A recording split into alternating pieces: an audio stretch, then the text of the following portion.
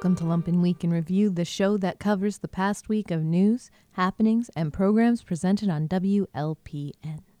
This week, Lumpen Radio spoke with a key political consultant about our elections, chatted with our alderman, and heard brand new music from one of Chicago's hottest new acts. All this plus the Trump Diaries and much more, only on the Lumpen Week in Review for March 30th, 2018. Mario Smith spoke with Michaela Blaze about the recent elections in Chicago and how the results fell for progressive candidates. Blaze discussed Chuy Garcia's historic win, Marie Newman's loss, and other key races in the city of Chicago. News from the service entrance with Mario Smith airs every Thursday at 2 p.m. Joining me on the phone right now, she is exhausted because she has been running around the state of Illinois helping people win campaigns and stuff, and she has been gracious enough to take a little bit of time out of her rest to join us on the phone. Political consultant and chief political commentator for my show, ladies and gentlemen, Michaela Blaze. Hey, Mario Smith. Hey, boss. What's happening? Oh, man. What an exciting week. To say the least, and it ramped up today, this afternoon of all times, with the Gary McCarthy, Rahm Emanuel go back and forth. Have you heard about this? I am somewhat familiar. Well, but Gary's nothing but fun. Apparently. So there is a video out. By the way, Gary Tyson is here as well. Hi, Gary. Hey, how you doing? Great. Good. Mayor Emanuel, McCarthy made a little video last night where he had a room full of people sitting at a table, and he was pointing at them very vociferously as if to say, I'm going to do this and we're going to do that. And Rahm Emanuel came back with a video this afternoon that features Donald Trump calling McCarthy a phenomenal guy. 3 different times, at least 5 times they say it in the ad. Early take on McCarthy, a lot of smoke, no chance of winning? Or does he have a chance to win? I've said this before. I think he's Chicago's very own Donald Trump. I think he's not going to be politically correct. I think he's going to appeal to a certain audience and be unapologetically that guy. And I think it's going to be fun. But then again, I thought Trump was going to be fun, too, till he actually won. Yeah, well, I didn't think it was going to be fun. I thought it was going to be just what it is, a mess. And the mess gets bigger. His head lawyer, John Dow, quit today. Right. They're dropping like flies over there. It's amazing how this is all taking shape with just the idea that people are like, dude, you're so toxic. Even though I know I shouldn't be trying to help you, I really can't help you. You're dangerous to be around. It's like when you see the gangbang on the street that you knew when you were in grammar school, but people like shooting at him, so you kind of can't be around him. Right. You know what I mean? This is an interesting time for him. Or when he's walking on the street and then just like stops by to say hi to you and sits on your porch and you're like, ooh. Yeah. I don't know if I want him there. You got to get out of here, man. I love you, but beat it. The results of the election are very telling. I want to talk about the numbers of people who voted in Chicago in a minute, but it appears that Bruce Rauner's party has kind of retreated on him, and it doesn't look good for him in November if we were to judge it by what happened Tuesday. What's your take on Rauner and where he is right now in this whole scheme of things running against Pritzker? I think that race is interesting. So Rauner, was voted the worst Republican governor in the United States. Congratulations. Illinois wins again. There's some progressive things he's doing, or seemingly progressive things that he's doing. And so I think that message has gone out to the Republican folks in Illinois.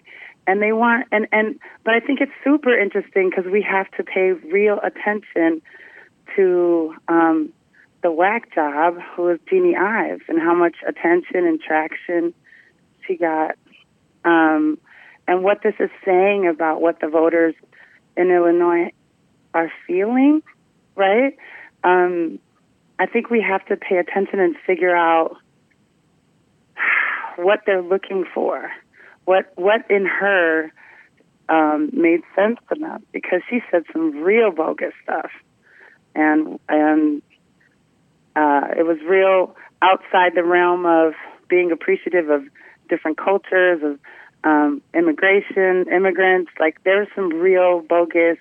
The transgender, the commercial that she did with a man with a beard and a dress, like, it was just, she was vulgar. She went full bore. Watch out for me on the whole deal. Yeah.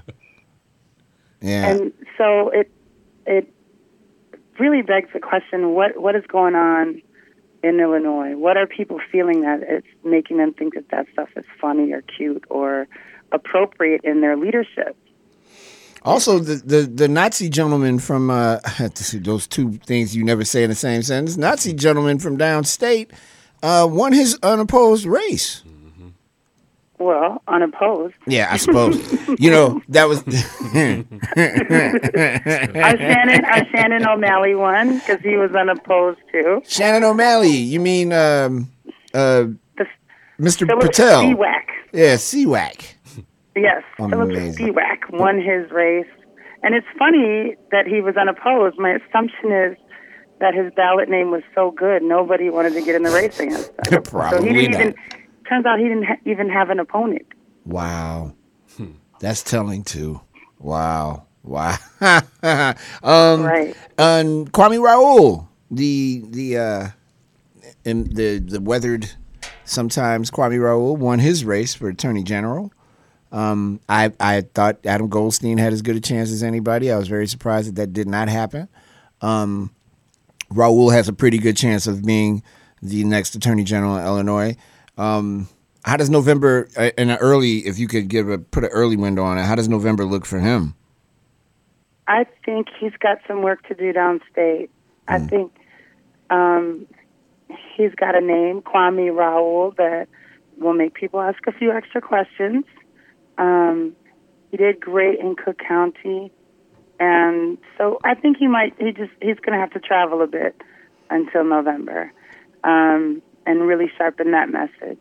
But I think, he's going to have to pay attention. It's not going to be a cakewalk.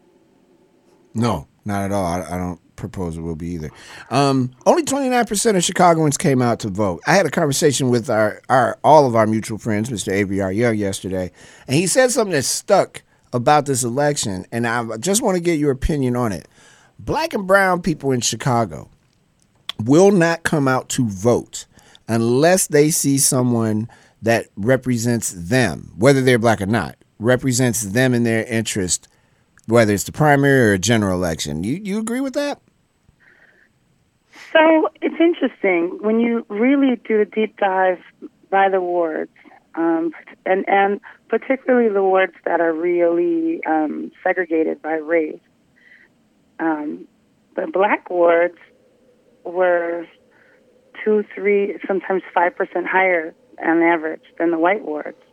So people are constantly screaming black people don't vote, and it's just not true. I mean, we're saying higher, right? So this is a matter of percentages, like 27, 26% in white wards and 28 to 30 in black wards.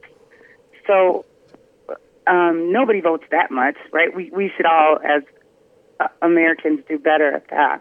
But if you really do the deep dive into the numbers, which I did with your best friend now. Come on, man. Give me a break. Yes. I did a deep dive in the numbers as far as that goes. And they're just a smidge higher. So all these people saying that that black people don't vote, we're average or better, FYI. Now, the Latinos, there's a little bit of work that needs to be done there, but that might also be as a result of representation too. If you look at what was going on, there wasn't a lot of Latino participation in terms of candidates running for office. Right. I'm of the frame of mind that you've got in this city. There's so much and so many different takes you can have on the election, on any election. But I feel like there are more people in Chicago who are not Trump apologists per se, but a lot of people feel the same way he does, if we can ever gauge how the hell he feels. That's that same kind of, you guys have had this long enough feeling, when really we've never had it, but you guys have had this long enough, and it's our turn to do things to really mess this up even worse. I tend to believe, I'm an optimist. I believe in November, everybody gets fired, and you get people in office who have absolute desire to do their job, not just collect that sweet check that they get. But as you said, my best friend Quentin pointed out, those numbers don't show that disparity as I have been told it is. Yep. Yeah. But I think your point is valid. We have to see people that look like us, people that inspire us, people that are participating in our communities in a healthy way, in a meaningful way. It's not always just a color person, right? There were, like, Orrin Whiting was running countywide, but a lot of folks in the community didn't really connect with him. Right. So a white judge won over him. So, I mean, I think we're all looking for that person. And we are paying attention.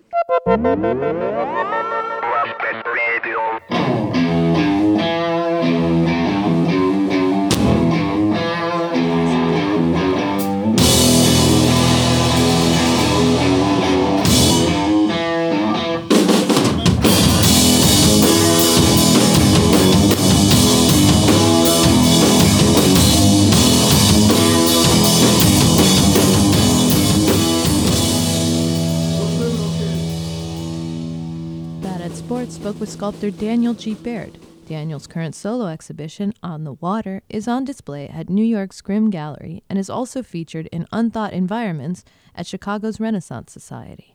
Bad at Sports airs every Wednesday at 11 a.m. Dan Baird, artist, world traveler, friend of the Pilsen and Bridgeport communities.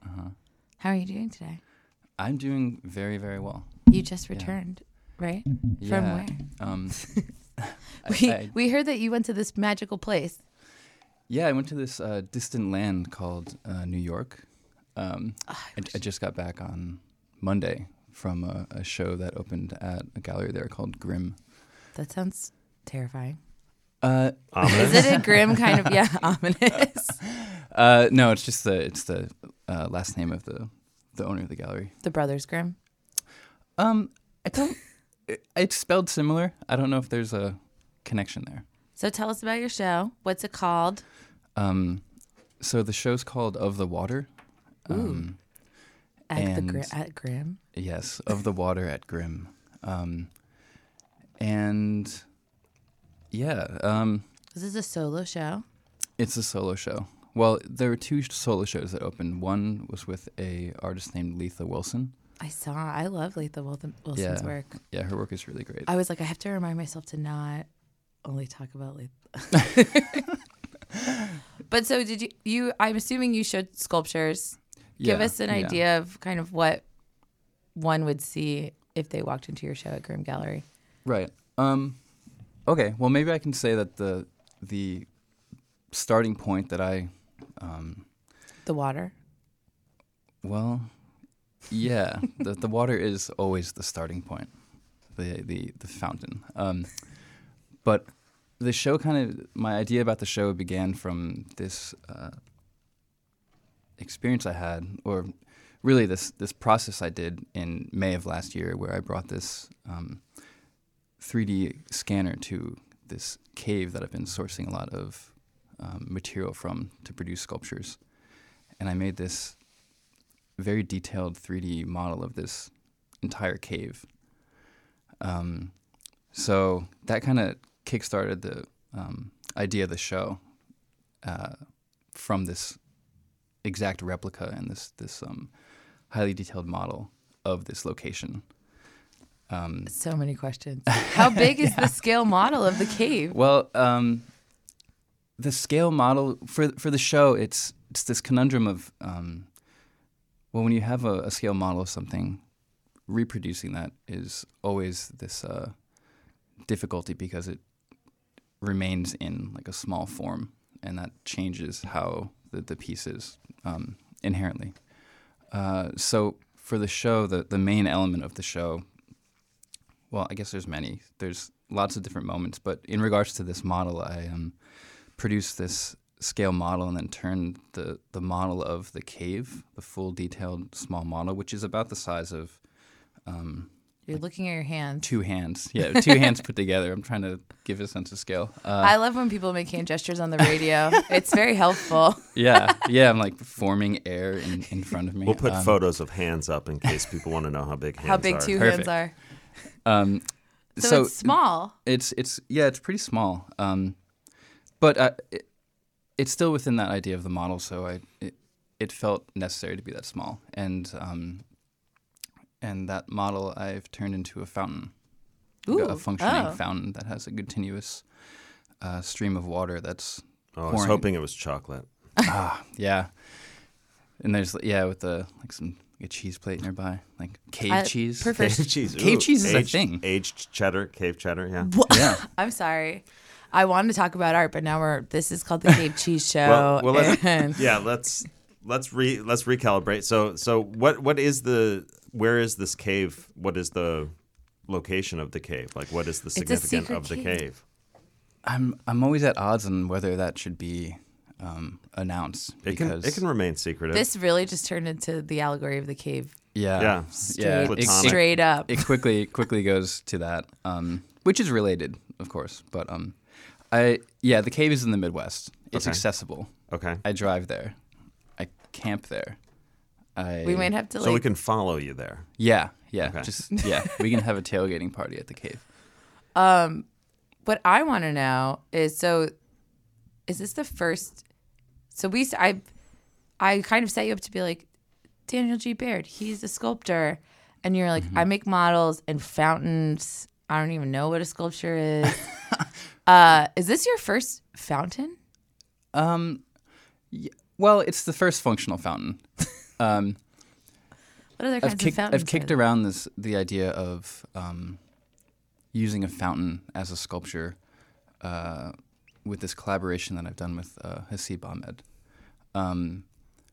But it's never came to a literal fruition of becoming a fountain. It's kind of just alluded to that. Was that in your show at Roots and Culture? Yes. Your collaborative show, there was kind of fountain-y vibes. Yeah. But no actual water. Yeah. The show at Roots, the premise of that iteration of the project was really emerged from the idea of creating a fountain, but it ultimately didn't turn into a fountain. Well, so that was probably like 4 years ago.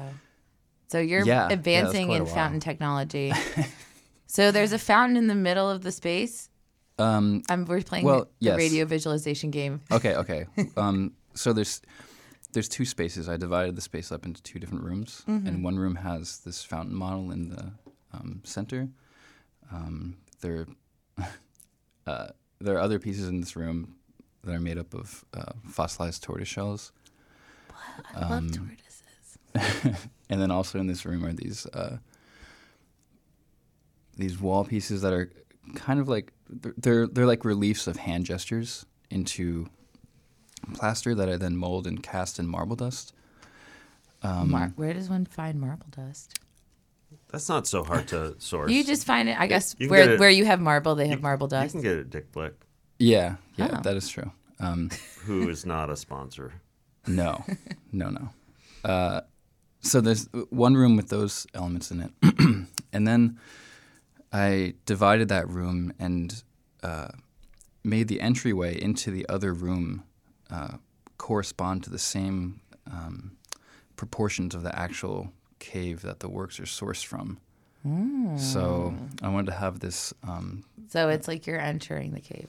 Yeah. Well, I wanted to create this bodily experience of moving into a different space. And then there's a moment that is not very... it doesn't really announce itself, but in the model, from a position where you're looking at the mouth of the cave model, you see the contour in the wall, and it corresponds to the smaller object. Like they're lined up in the space. Yeah. So there's no label that says kind of like no labels. Cave entrance, no labels at all. No. You just have this bodily experience, and then into the other room, there's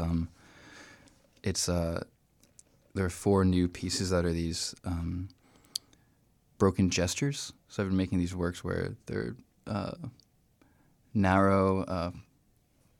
I love that as a visual description. Broken gestures. Yeah. Well, they're just finger gestures, single continuous movements. So I've seen these pieces there, and they're in plaster.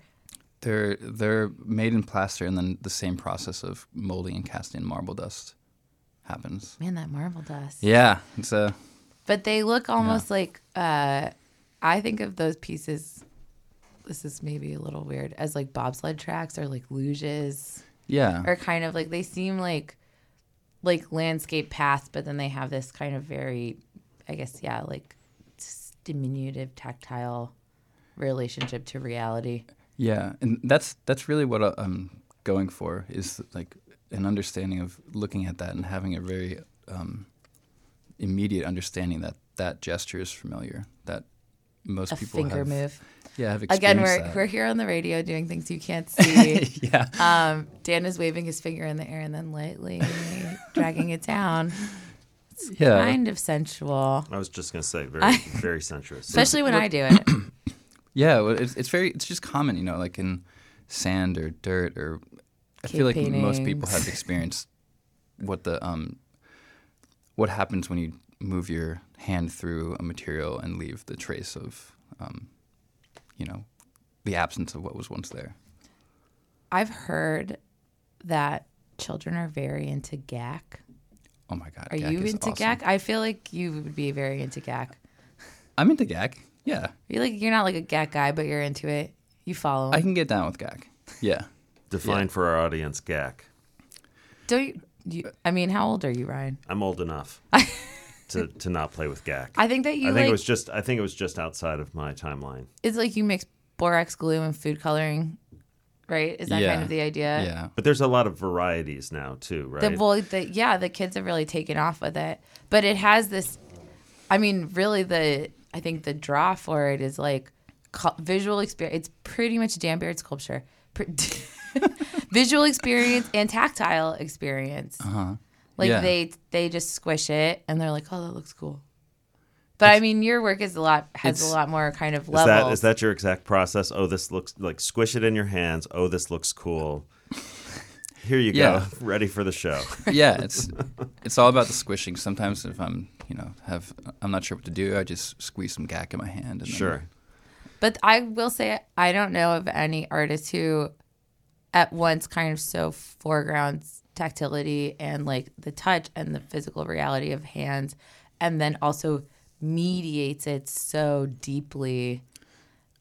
Like, I feel like when you look at a sculpture by Dan, it's like you're simultaneously in the prehistoric past and then like, in the golden record technological future. It does. It bridges the ancient with the contemporary, with the digital. Yeah. I mean, he's in a cave 3D scanning. Right. Yeah, it's true. There's the direct line right there.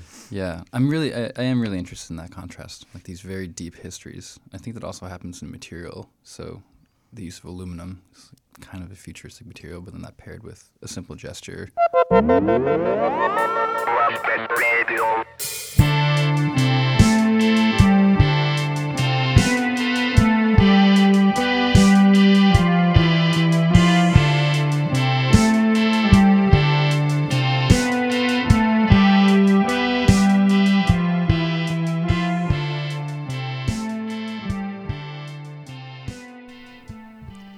On this month's episode of Divisive, Leah Gibson and Craig Harshaw talk about the lesser-known film Anna Lucasta, as well as other films in the quote-unquote blaxploitation genre.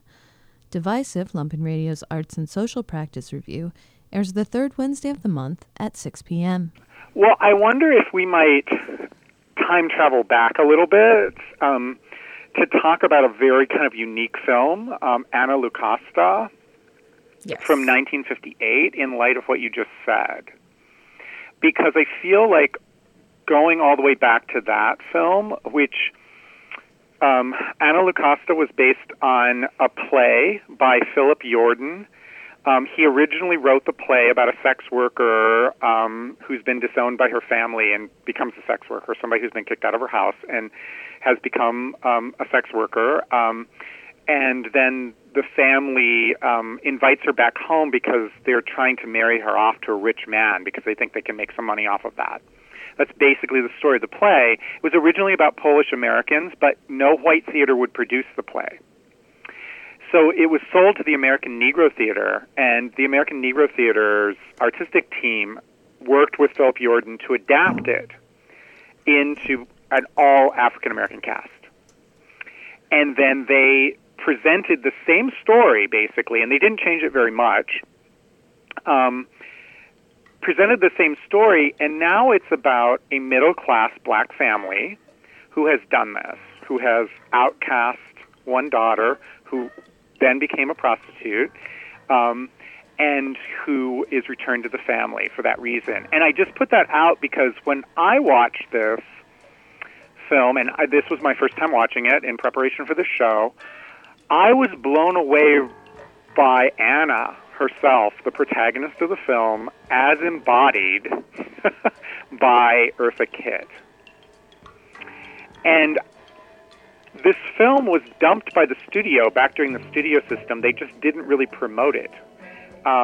And that's one of the reasons that everybody doesn't know about it. But I thought this film was so modern that I said to you, this is sort of like Foxy Brown or Coffee or Cleopatra Jones or something like this back in the 1950s in this domestic drama. I couldn't believe the way Anna Lucasta talked to police officers, yes, the way she talked to men, and the way she carried herself with such a level of strength and resiliency. I was utterly confused when I started watching this film from 1958, where in the first scenes you see Eartha Kitt in a bar in a tight dress, and there's a police officer who approaches her, and she says, she's very dismissive of this police officer and says, police aren't my favorite people. Besides, police aren't my favorite people. And I'm going, wait, what? This is 1958. What is going on right now? Like, where is she? Where is this movie supposed to be taking place? Is this a white man? Is this a black man? Because I can't quite tell. It's black and white, but also, there are very light-skinned black actors in this film. And then, of course, we know all the rules about, who can play in what roles. We've spent time with films about passing where you've got actors who are white playing black folk, and you've got, blackface. So, I mean, and some of the stuff goes on, it's into the 30s and 40s, but not quite the 50s, but we're still looking at a time period where Eartha Kitt's character and role and just the story, I'm like, what is going? I had to call you, right, Craig? I was like, Craig, what? Or you called me because I was texting you, like, what's going on? Like, what is this? What am I looking at? Right. Well, I feel like if we take that, also Anna Lucasta clearly deals with all kinds of things like polyamory and maybe it being okay to not be married and probably incest. Again, it's 1958, and you literally were under the code. You couldn't have actually said that, but I think it's pretty clear in the film. And let's go forward to 1973, if we can, because there are two movies that we wanted to look at from 1973. Coffee, directed by Jack Hill, and Cleopatra Jones, directed by Jack Starrett. And these are two of the most iconic films of the, I'm just going to say iconic films of the 1970s, period.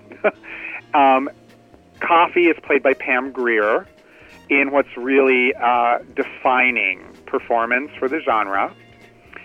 Coffee is a woman whose sister has become addicted to heroin. It is heroin, right? I'm sure Yes. It's heroin in that film. And she goes out after the people who have been responsible for getting her addicted I think in order to try to pimp her out. And then Cleopatra Jones, that comes out the same year, stars in another kind of icon-making performance, Tamara Dobson, as Cleopatra Jones, a special agent working with the U.S. government that is so powerful and strong that she comes close to having superpowers. Yes. and also has the ability to be able to, like, beat up 9 or 10 white men and still have her fashions remain and her hair remain perfectly intact, which I think is like... Well, wait, there's a scene where she, like, floats in the baggage claim. Yes, it's so beautiful. And she, like, knocks someone out with, like, the piece of her hat. She knocks someone out with her hat. And then when she's finished annihilating all of these evil white drug people, she picks up the brim of her hat and puts it back on, sits on the baggage claim, and as the police run in to arrest her, she holds up her U.S. government special agent badge and bats her eyes. It's fantastic.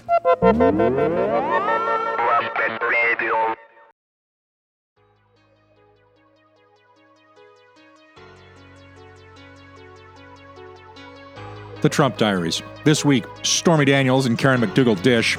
Democrats roll Trump on the budget. Students pour into streets in protest of the National Rifle Association. Trump hires John Bolton, raising fears of war. And Trump is now down to a single lawyer as Mueller closes in. These are the Trump Diaries. Day 427, March 22nd. John Dowd quit as Trump's lead lawyer on the Russian probe, saying he'd concluded his client was not listening to him. Trump has taken to criticizing Mueller by name in tweets and attacking other key figures in the probe. He has also repeatedly told reporters he will sit for an interview with Mueller, believing he can talk his way out of any trouble. Dowd was strongly opposed to both tactics. And senators said Trump is not doing enough to safeguard voting from hacking and other interference. The Senate Intelligence Committee recommended that states buy voting machines that only produce paper ballots, and that Congress release funds to the states to secure balloting ahead of key midterm elections. Republicans have resisted these measures despite bipartisan approval. Briefing papers were leaked to the media that showed Trump had been warned not to congratulate Russian President Vladimir Putin on his election win. Trump did congratulate Putin and has told the incoming National Security Advisor John Bolton to crack down on leakers. The fired Deputy FBI Director Andrew McCabe authorized a federal criminal investigation into whether or not Jeff Sessions perjured himself before Congress about his contacts with Russians. McCabe was fired by Sessions for a, quote, lack of candor, which McCabe vociferously denies. He claims it is an attempt at witness intimidation.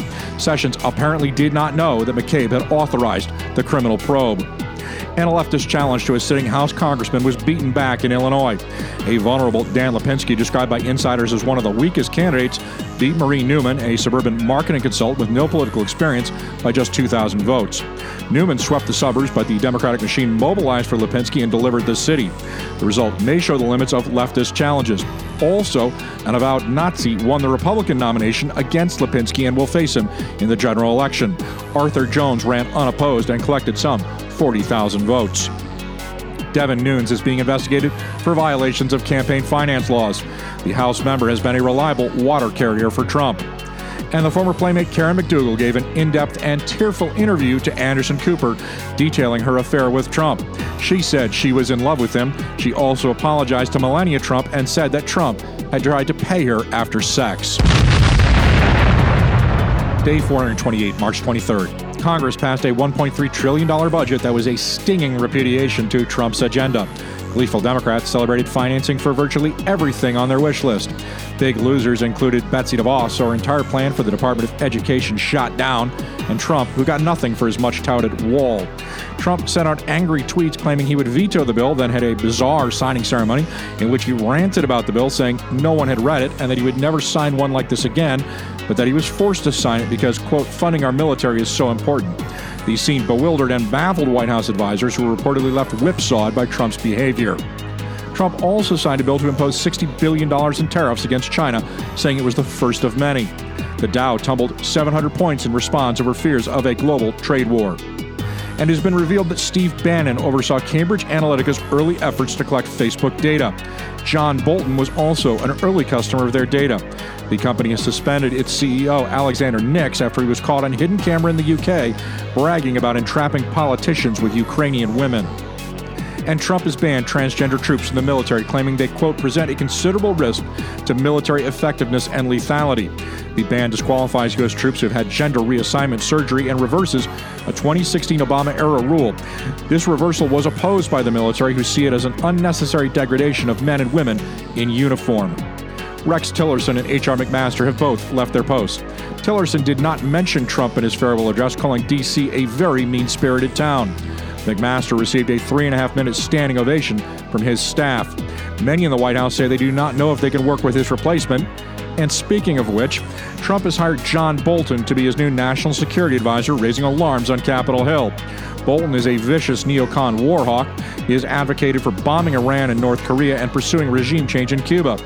Bolton, a former UN ambassador who was not improved by Congress, George W. Bush installed him in a recess appointment. He was reportedly selected by Trump due to his appearances on Fox News. Bolton had been previously turned down by Trump for a State Department job because Trump didn't like his mustache. And Trump had a bizarre exchange with former Vice President Joe Biden. Biden had said he would, quote, beat the hell out of Trump if they were in high school together. Trump tweeted, crazy Joe Biden is trying to act like a tough guy. Actually, he's weak both mentally and physically, and yet he threatens me for the second time with physical assault. He doesn't know me, but he would go down fast and hard, crying all the way. Don't threaten people, Joe. Day 429, March 24th. Hundreds of thousands of high school students marched this weekend across the United States, protesting against political inaction and paralysis on gun control. Called the March for Our Lives, enormous crowds came out to speak bluntly on the NRA and the toxic culture of guns in the United States. Rallies were held in virtually every congressional district. The NRA responded by attempting to smear the students involved in the Parkland High School shooting, with one spokesman claiming, quote, no one would know their names if not for the massacre in Florida. Washington, D.C. and the state of Maryland have sued Trump for violating the Emoluments Clause of the Constitution. The suits claim Trump has used his office to personally enrich himself. The hacker who claimed responsibility for stealing the Democrat National Committee emails has been revealed as a GRU KGB officer. Guccifer 2.0 was caught after his VPN failed by investigators who were able to tie his real IP address to the Russian state military offices. New York City is investigating the Kushner's realty firm after a report that the company repeatedly lied on official paperwork about the number of people in their buildings who were eligible for rent control. Day 430, March 25th.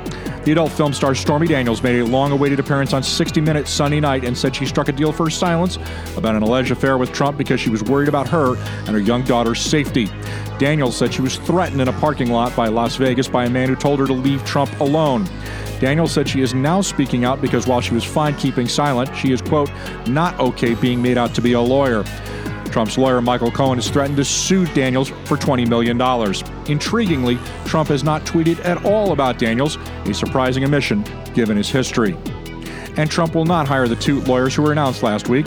In a statement, Trump said the president is disappointed that conflicts prevent Joe DeGeneva and Victoria Tensing from joining the president's special counsel legal team.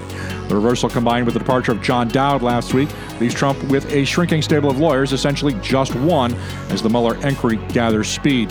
Trump tweeted earlier this week that many lawyers were taking his case and that the fake news media was selling a false narrative.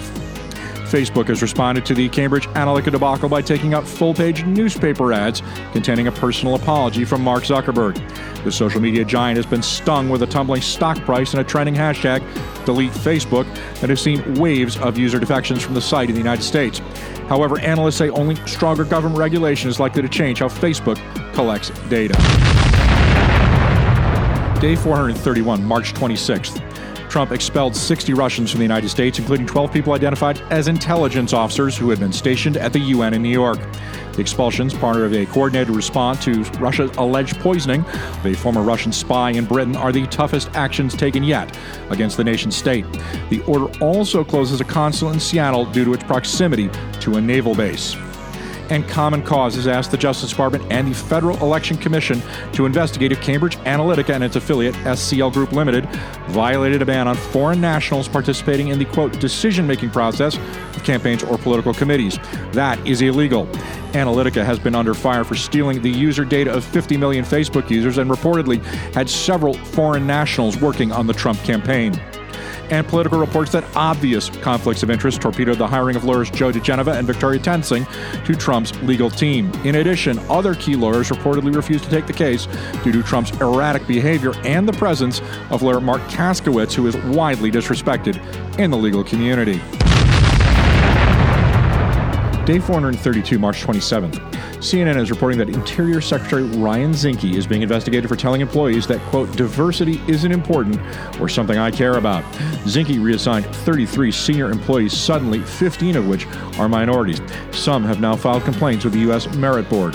Zinke is being investigated by multiple agencies for those reassignments, as well as seen as politically motivated travel expenses, which are impermissible. Chinese state media is reporting that North Korean leader Kim Jong-un is committed to denuclearizing the Korean Peninsula. The secretive leader of the Hermit Kingdom made a sudden state visit to Beijing ahead of meetings with the United States. Satellite images, however, tell a different tale as North Korea is apparently ramping up nuclear production.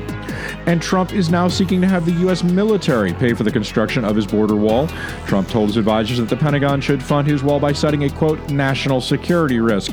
Trump has tweeted, build a wall through M. Trump apparently hopes aide Rob Porter will return to the West Wing. Porter was forced out after it was revealed he had abused both of his ex-wives. Trump has remained in steady contact with Porter. And the Wall Street Journal is reporting the White House is conducting an internal investigation into 2 loans made to Jared Kushner's family businesses. The loans, a $184 million loan from Apollo Global and a $325 million loan from Citigroup, may have violated the law. Day 433, March 28th. 12 states have sued to stop Trump from adding a question about citizenship to the 2020 census, saying the change violates the Constitution and would cause fewer Americans to be counted. Citizenship questions have been struck from the census since 1960. Such a question is seen as a tool to depress the count, which hurts big cities, urban areas, and the Democratic Party. And 2 leading Chicago attorneys said thanks, but no thanks to Trump. Tom Buchanan and Dan Webb were both asked to represent Trump against Robert Mueller in the Russia probe. Both refused. Trump will let the deferred enforced departure status for Liberian nationals expire on March 31st. He also will not extend legal protection for them to remain in the USA. No reasons were given for this decision. And Trump's approval rating is now 42%, the highest of his tenure. He still remains far below most other presidents. These are the Trump Diaries.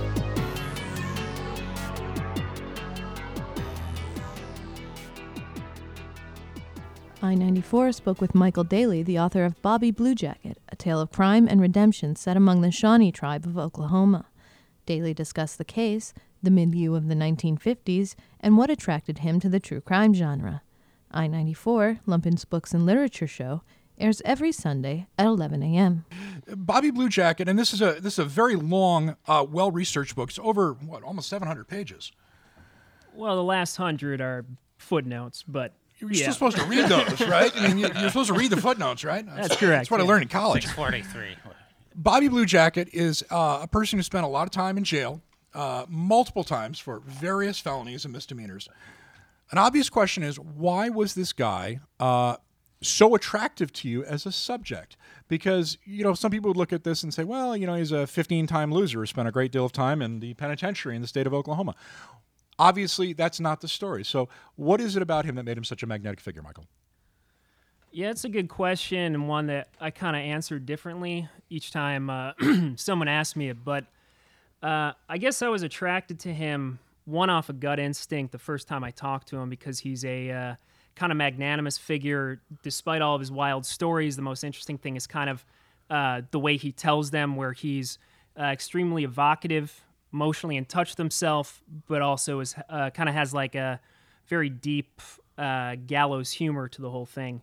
And when you say he's kind of a 15-time loser, I don't know if I think about it in exactly those terms, but I do think history is often more interesting when it's told from a perspective other than those in power, because I think it gives a different, illuminates a different side of society, of a time and place.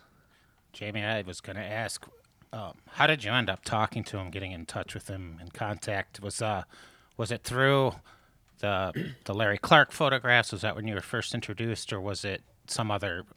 Were you doing research for another article? Yeah, so I met Blue Jacket actually working on a different book at the time. This would be 2012, I think. I was working on a history of Larry Clark's photo book, Tulsa, which, for those that don't know, is a 1971 documentary photography book that shows the lives of various kind of petty criminals and amphetamine addicts in Tulsa. And so as part of that process, I had been listening to and reading the transcript of this audio recording made by Larry in 1968. On the recording are three petty thieves all ranting about how one of them couldn't get bonded out of jail. One of the guys says, well, you should have just talked to Blue Jacket. And so that was a pretty interesting name to me at the time, and I made note of that. And then I talked to Larry, and Larry was like, oh, man, he was this legendary outlaw, blew a guy's head off with a shotgun at a teen rumble in a hamburger stand. And I was like, okay, that's pretty interesting. And so I put him down as a source to look into on this book. Nothing happened. Then I came across him in a memoir by Ron Padgett, who's a great poet, also born in Tulsa. Reached out to Ron. He put me in touch with Blue Jacket.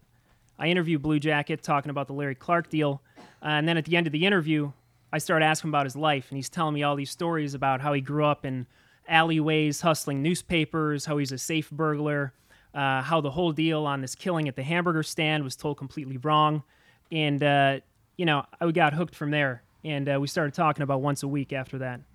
You know, when I first saw the title of the book, I thought Blue Jacket was a nickname. It's not. I know that because I read the book, but can you tell listeners the history of the name? Yeah, a lot of people think that, but it's actually a Eastern Shawnee name. And it's among the Eastern Shawnee, one of the most kind of prestigious names you can have. It goes all the way back to a war chief in the late 18th century named Blue Jacket, at that time 2 words. And he's famous actually because he inflicted the greatest defeat upon white American forces ever, and that was against a general named Arthur St. Clair.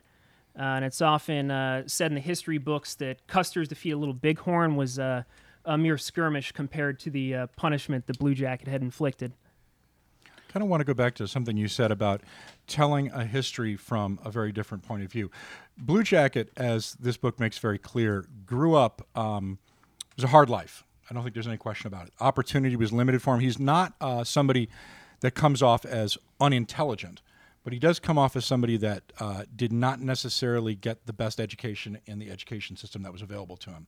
And in fact, many times he goes places to reform schools and that, and his education is positively awful, which also further seems to isolate him. And you talk a little bit in the book about how this was fairly common for people on Indian communities. Can you delve into a little bit of this? Because I think that's a really interesting thread that came into this book very early. And could I add just a little ending to that too? Maybe talk about what the Indian schools were as well. I wasn't entirely up to date on all that history.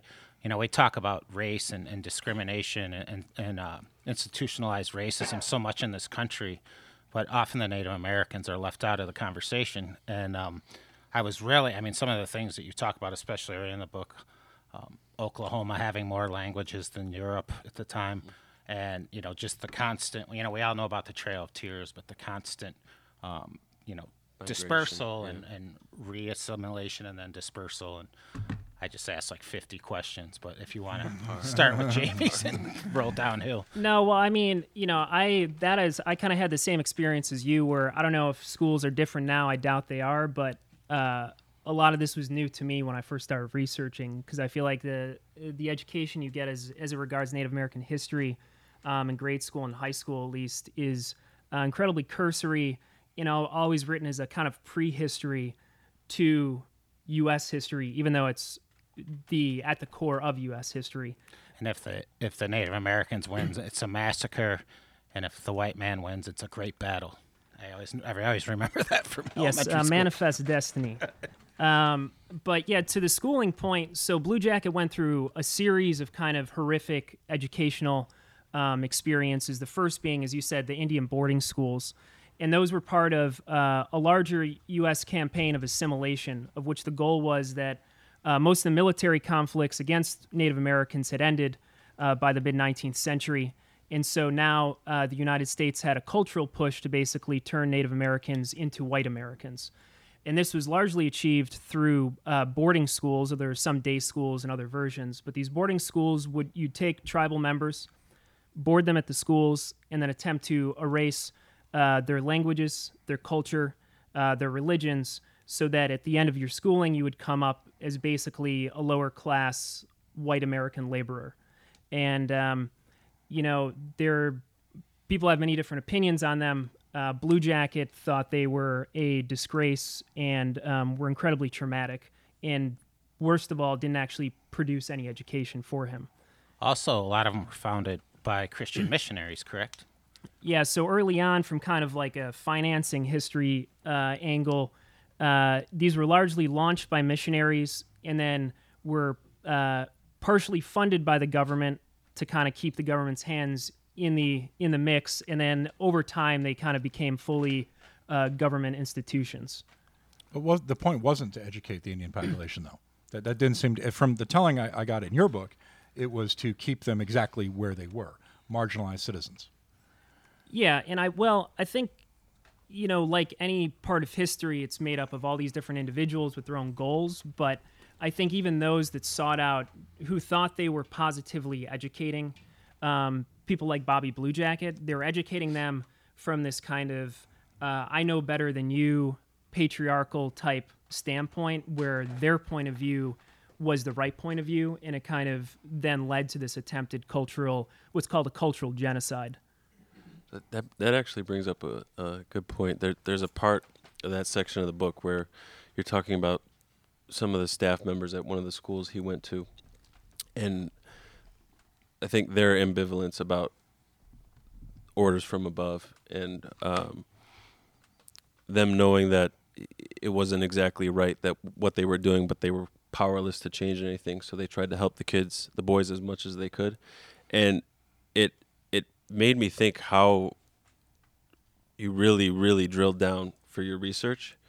And there are probably over 100 books that you read just for this one book alone? Something like that, yeah. Yeah. Did you have a problem, like, did it just keep growing and growing and growing? And how did you know when to cut it off or cut back? Yeah, well, I have like a book buying compulsion, so it was right. We all do. Yeah. Psychologically and financially took its toll. But now I don't know. I kind of just you know in your gut when to stop, which I don't know if there was like a certain kind of criteria, but I just worked. I kind of laid Blue Jacket's story and my interviews with him, which went over kind of 5+ years of talking, formed the backbone of the story. And then I would go back and kind of, because he's lived in all these marginal points in U.S. history, assuming that most people were like myself that didn't know that much about him. So then I would go back and try and paint in the context of like, why is he at the Seneca Indian School and what was that about, and kind of go from there. Radio Free also presented a new John Daly session. Color Card rolled into Studio C to play a woozy set of vaporwave and shoegaze. The song is Ego Shower. The John Daly sessions air every Tuesday, drive time at 5 p.m.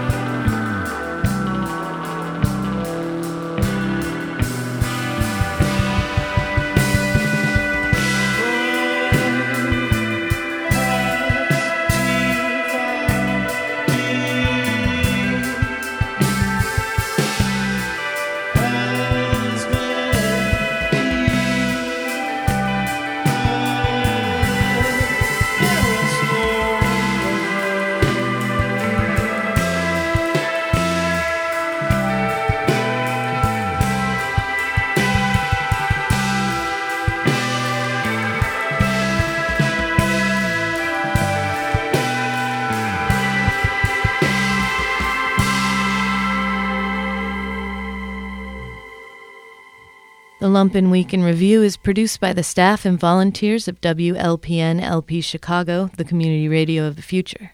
Lumpen Week in Review is overseen by Logan Bay, produced and engineered by Jamie Trecker. The Lumpen theme, background, and interstitial music is by Mike Perkins.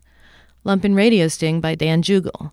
Voiceovers by Ed Marzewski, Jamie Trecker, and Shanna Van Volt. For more information on Lumpen Radio, visit lumpenradio.com. Lumpen Radio broadcasts on 105.5 FM in the Chicago area and worldwide via lumpenradio.com.